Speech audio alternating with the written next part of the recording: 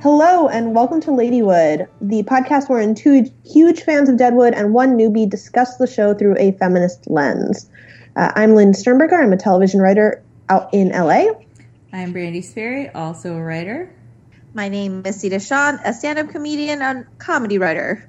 And today we are discussing the 5th episode of the 3rd and final season, A Two-Headed Beast, which was written by David Milch and directed by Dan Minahan. So this is a pairing of the movie creators as well. The OG Milch and Dan Minahan, who is directing the film. So this episode first aired July 9, 2006, and in it, Dan Doherty picks up Captain Turner's gauntlet, and the two do battle in the thoroughfare.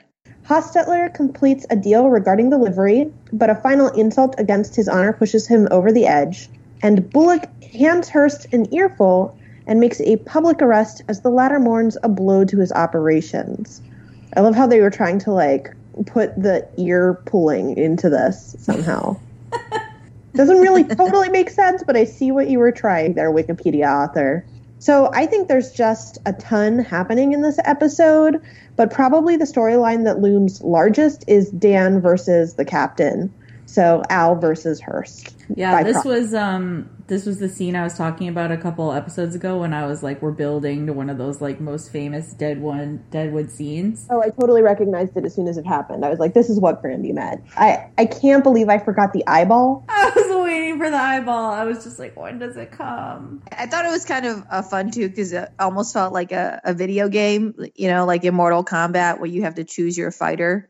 Mm-hmm. It was like Hearst chooses the captain as his fighter, and then Al chooses Dan Doherty. But that fight was really disgusting and really well done because I think Dan foreshadowed it too, that he because Johnny tells Dan that if things go badly, if things take a bad turn, to lie down flat, and then Johnny would just shoot the captain. But Dan, of course, wants to preserve sort of the honors of having a fair fight. Which then also is, I have a different comment about honorable fighting later on. But then Dan tells Johnny, no freaking way, you do that and it'll be the end of your life. And then true to form, the fight actually takes place. And it looks like Dan's losing pretty much the entire time until the eyeball. That was good. What I wanted to say was it's funny, Sita, that you brought up the Dan and the Johnny conversation because I don't think they tend to be the two characters where we get the most insight into, I always think that Al is more likely to have advice, or, I don't know, Charlie Utter seems to have, a statement about how the way the world works, or, Jane Drunkenly. But in this one, it's Dan, and it was absolutely my favorite quote of the episode when he tells Johnny, going wrong is not the end of fucking things, Johnny. Because I think that that's a good life motto. I'm going to put it on my vision board. Johnny is very concerned about everyone all through this episode. And he also has a moment where he takes out his frustrations on poor Davy. Without EB there's no one for them to yell out but Davy. But I think just jumping back, Sita, to what you said about Mortal Kombat. And then there's the moment at the end where Dan looks up at Al and he gives the very slightest of slightest nods, which is the Deadwood equivalent of finish him. Amazing. I think the way that they shot it was really cool too. It was sort of it reminded me a bit of when Bullock took on the Native American. But it was a lot of handheld camera work, kind of gritty. I mean, what a compelling fight to watch. It's an amazing scene from front to back, just the way that he greases himself up and goes out there, and you just know you're in for something that is going to be not quite like anything you've seen before. And I guess R.I.P. the captain. Oh yeah, he is for sure Dunzo. He had to come in. Let's be honest. Oh, he's the one who called out Dan.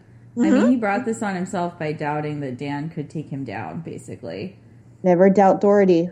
So then after all of this, Dan actually refuses to see the doc, who seems to have pulled himself together and isn't coughing up phlegm for a moment. He's really upset, and when Johnny goes in to talk to him and is like, everyone wants to see you, do you want a drink, what do you want, almost trying to turn it into a victory party, and Dan's sitting there naked and crying. Yeah, he seems very shaken. I mean, seriously, it's not the first guy he's killed. We've seen him kill a bunch of people. So I guess it's the nature of the confrontation, how it was sort of like hand-to-hand combat that shook something loose in him. Or maybe he has decided he doesn't want to do it anymore. I didn't know exactly how to read it. What did you guys think? So Johnny basically goes to Al and asks Al why Dan won't come out. And then Al explains it to him that it's really the light going out in the eyes of your opponent that gets to you. Mm-hmm. But in that same conversation, Al also talks about the fact that he and Dan try to avoid any semblance of a fair fight because they just want death to be over as soon as possible. So fighting fair actually feels worse for them. That's kind of what my takeaway was. Interesting. Yeah, I mean, it's not really just taking a blade to someone's throat, right? Like, without a weapon, there is no sort of barrier between you and death. Hashtag it was too real. Too real. We should back up 2 seconds. So this whole fight is predicated upon, okay, they find another dead Cornish organizer stabbed in the thoroughfare. Seth looks into it, and then he withdraws from his agreement with Al to not hold Hearst accountable. Meanwhile, Captain Turner is pissed with Dan Doherty, and all of this comes to a head when Al gives Dan permission to fight the captain. Yeah, Seth comes in to the gem when they're all sort of sitting around talking about what's to be done. They convince him to go off and deal with his own business for a while, continue just sort of ignoring what they're doing for just a minute, even though he is ready to go as far as confronting Hearst. And so then we get this other side storyline where we get to see more of Steve. Isn't that such a blessing? Oh my God. I completely agree, Brandy. Like, less Steve is what I want. Yeah, it's like at the beginning of the episode, they're still preparing to sign the documents that we had to deal with so much in the last episode. And I'm like, just sign it. Do we need to see all of this? Do we need to see them going to the bank? Do we need to see Seth there? All of it. And then we have to go back to the fucking board that they made him write on when he did or did not allegedly fuck the horse. I mean, all of this feels so unnecessary. And then, of course, I hate the way this storyline ends. I don't know how you guys feel about it. Yeah, I think hate's about right. I mean, I think I kind of get how the powers that be that were making these decisions decided to have it end with a bang, and they really did try to push Hochstetler mentally to the edge, but we had to witness the whole thing, and it feels horrific. It feels weird because in some respect, okay, everybody has their own mental health, and clearly he was not in a good place, and Steve just knew how to push every single possible button, but also it's being packaged as entertainment. And that part of it feels icky. I would say that I rebuke the storyline.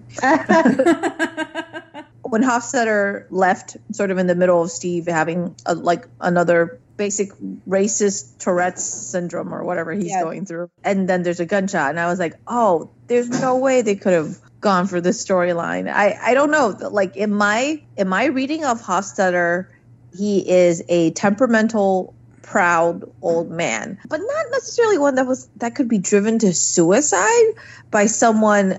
I mean, I'm sure Steve is not the first racist Hofstetter has encountered in his life, right? You know, and I guess Steve is obstinate and terrible and really frustrating, but I guess the only sort of headway I could make towards motivation was that Hofstetter saw no end to Steve, like that he would have to somehow deal with Steve forever. But he didn't have to. He literally had the money. So I guess it's like it is pitched as just a mental thing. Like I can't take it anymore. Yes, but I would combine those two things because I feel like what Sita's saying I took as like there's a moment where Hofstetter is like, this is what my whole life is going to be. Because if it's not Steve, there's 100,000 Steves out there. You know, like he's like a symbol of all the bullshit he's ever had to deal with. Yeah.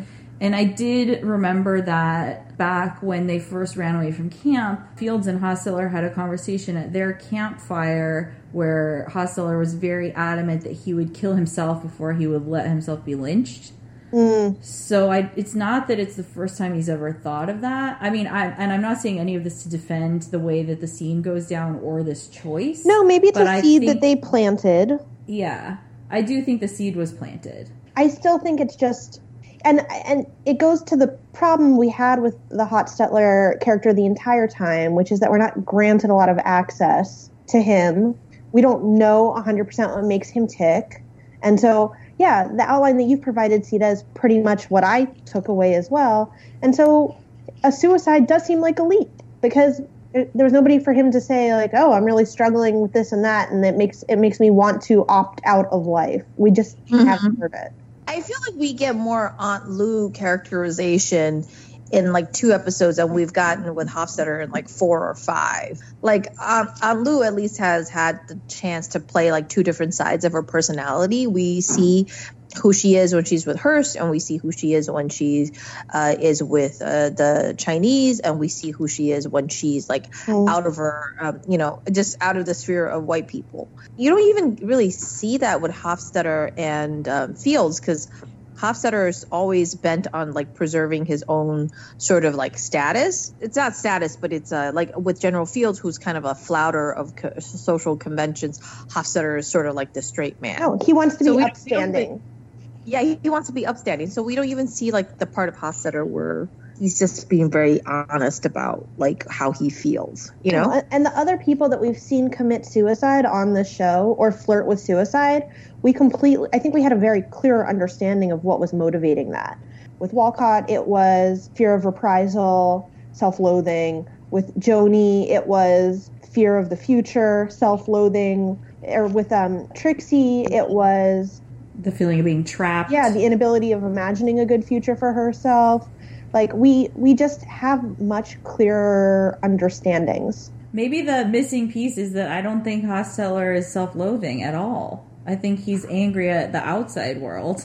Yeah, I agree. I think the self-loathing piece is totally missing, and that's maybe why I'm having difficulty connecting to the suicide as like, oh, this is like a mechanic of his character versus like, this feels like a like plotty thing that happened in this act. Ugh. Well, that's what we've seen of him, unfortunately. He's never going to make it to Oregon, which is also full of fucking racists, so. First of all, nobody had to die, number one. That choice could have been made to just not have it. But alternately, it would have been very interesting to see him shoot Steve and the fallout of that. Maybe somebody else will shoot Steve. He definitely deserves to be shot. I find the General Fields a little bit more of a ridiculous character, maybe because he's always talking with drunk Jane. But I really liked Hostetler. He's kind of got that backbone that Seth has that was appealing, and I miss him, and I think he was done dirty. Agreed. Speaking of self-loathing, Alma is on the dope again. She's trimming a plant. She is enjoying the fuck out of trimming that plant. I did not miss High Alma. No. Yeah, it's frustrating to see this step back.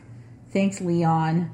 Jesus Christ. Fuck you, Leon. This was going so well. Trixie obviously knows what's up, like, from the jump. And then later, of course, we see her actually dosing herself with laudanum. She gives a ridiculous interview to Merrick. Oh, yeah, and then she comes on to Ellsworth. This is the arc of the episode. This is the arc. And in light of our previous musings about whether the two of them would ever bone, this is the worst possible way to go about it, Alma. It's so heartbreaking, like, as he slowly tries to get into this, like, seduction that she has going, and then he realizes that she's drugged up. There's, like, one moment where that passes across his face, and I'm just like, Jim Beaver, that's, like, an incredible piece of acting right there, because it says all that needs to be said, that it's just like, oh, my wife has to drug herself in order to come to me. Like, I'll see myself out.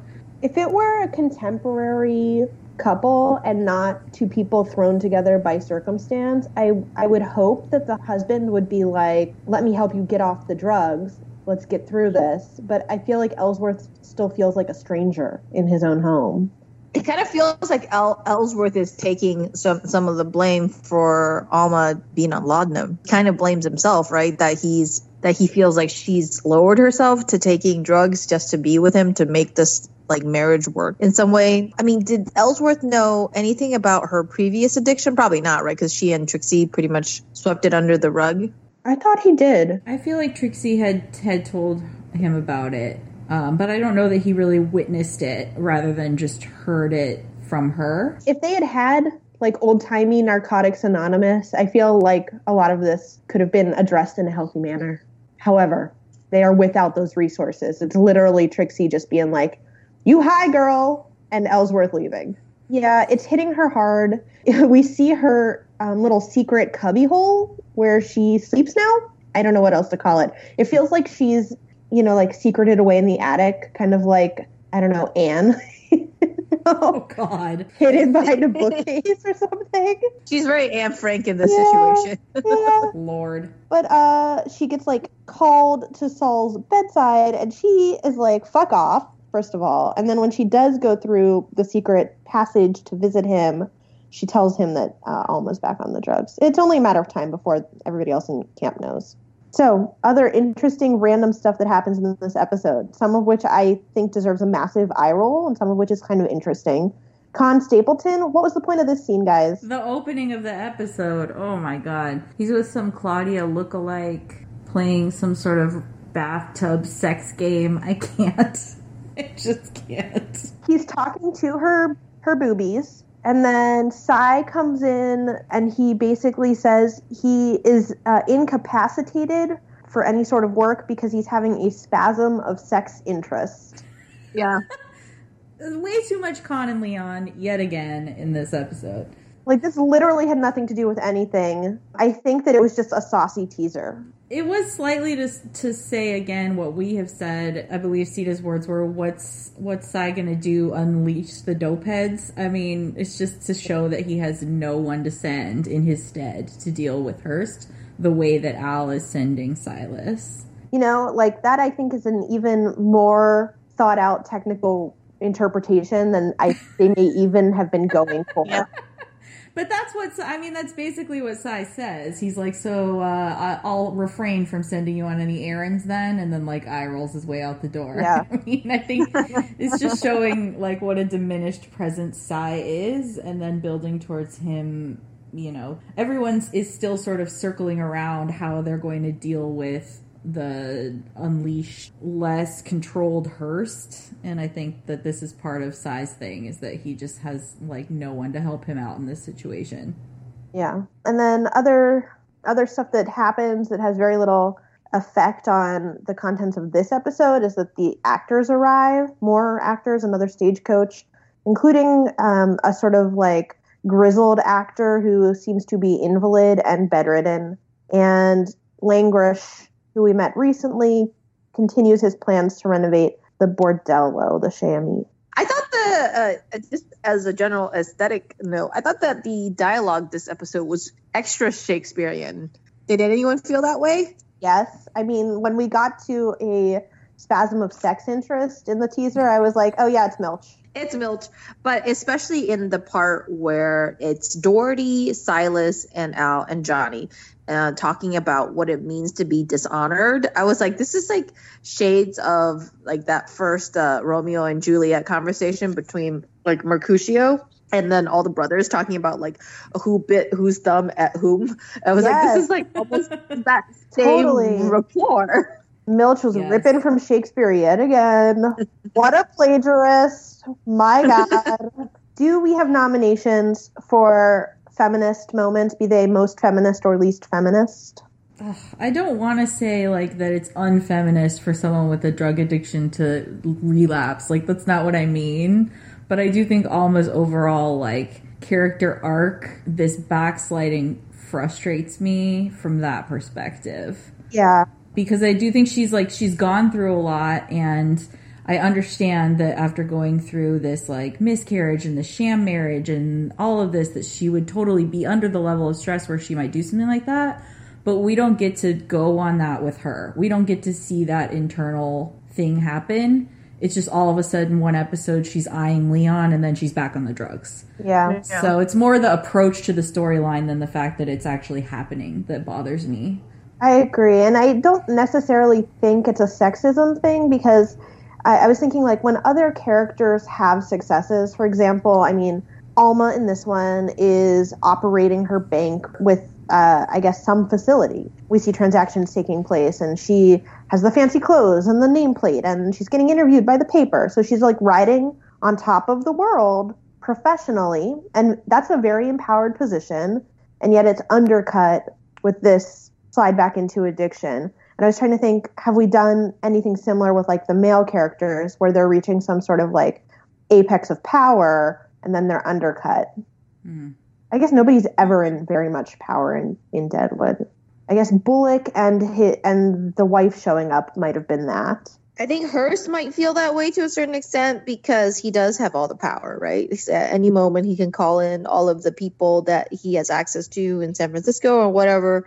And then when he lost Captain Turner, that might have been him feeling like his powers being taken away. That's the only corollary I can think of. And then getting dragged by the ear is definitely emasculating.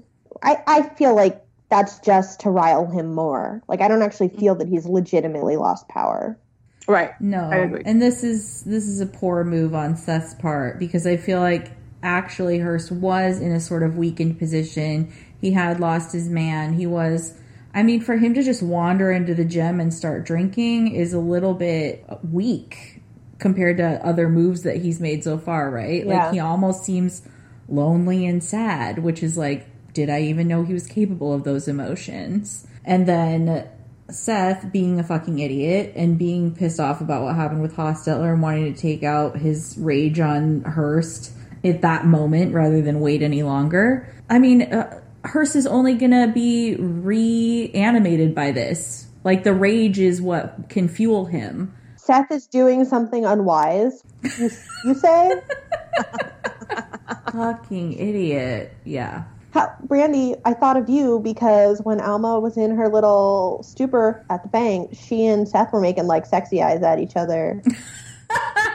Well, that's not how I want it to happen. I mean, both of them are not at their best in this episode, okay? Which is probably when they would end up going back and falling into bed together, but I don't think that's going to happen. There are such hot messes, like, ready for each other. You know? It certainly would have been interesting if, like, Ellsworth had left and Alma had shown up at I don't know where Bullock is. Maybe at Charlie Utter's, because she can't go to the house, right? And had, like, seduced him, and they'd gone off somewhere together. If cell phones existed, she would have been booty calling him that totally. moment. 100%. That moment. Yeah, a carrier booty call just doesn't have the same... I think they live in the same neighborhood, right? So she could have smoke signaled in her fireplace. Oh my god, that would be incredible. But yeah, the, like, you up, miss you text at that moment. Well, like, I'm just thinking things through a tiny bit, but isn't Blazanov not allowed to disclose the contents of any of his telegrams? Could you technically not send the telegram, but be like, I would like to send a telegram across the thoroughfare? And then he would have to be the booty call delivery system? Like... Blazanov is missing out on some serious money by not making that kind of business happen, you know? If we ever reboot it, this is my pitch. So I think the most feminist moment, of course, is my man Ellsworth for not having sex with Alma when she's drugged up. Because as we all know, in frontier rules, like, a drugged up woman is basically a yes. So that's as feminist as you're going to get in this episode. We're back to that low bar. Wow. Super low bar. Well, not much happened with the other female characters, to be honest. I mean, there were feminist things, like Trixie is still in control of her sexual destiny when it comes to boinking or not boinking Saul, right? Mm-hmm. My nomination was that Alma was getting interviewed as the owner of the bank, and that was kind of cool. I just wish ladies were able to be in positions of power, like more technical positions of power in this universe. Or any universe. Literally, even the current one. It would be great. So my goodness, what a ride. Honestly, Dan and the captain were the stars of this episode. It was pretty awesome as a fight sequence, but we're backsliding on some of the ladies, and I would like to see Jane again at some point. Maybe next week. We'll see. We'll be back with another episode of Ladywood. Until then, you can find us on Twitter at LadywoodCast. I'm at Lynn Sternberger. I'm at WeBrandy, OUIBRANDI. And I'm at Slowbear, SLOBEAR. And thank you for listening.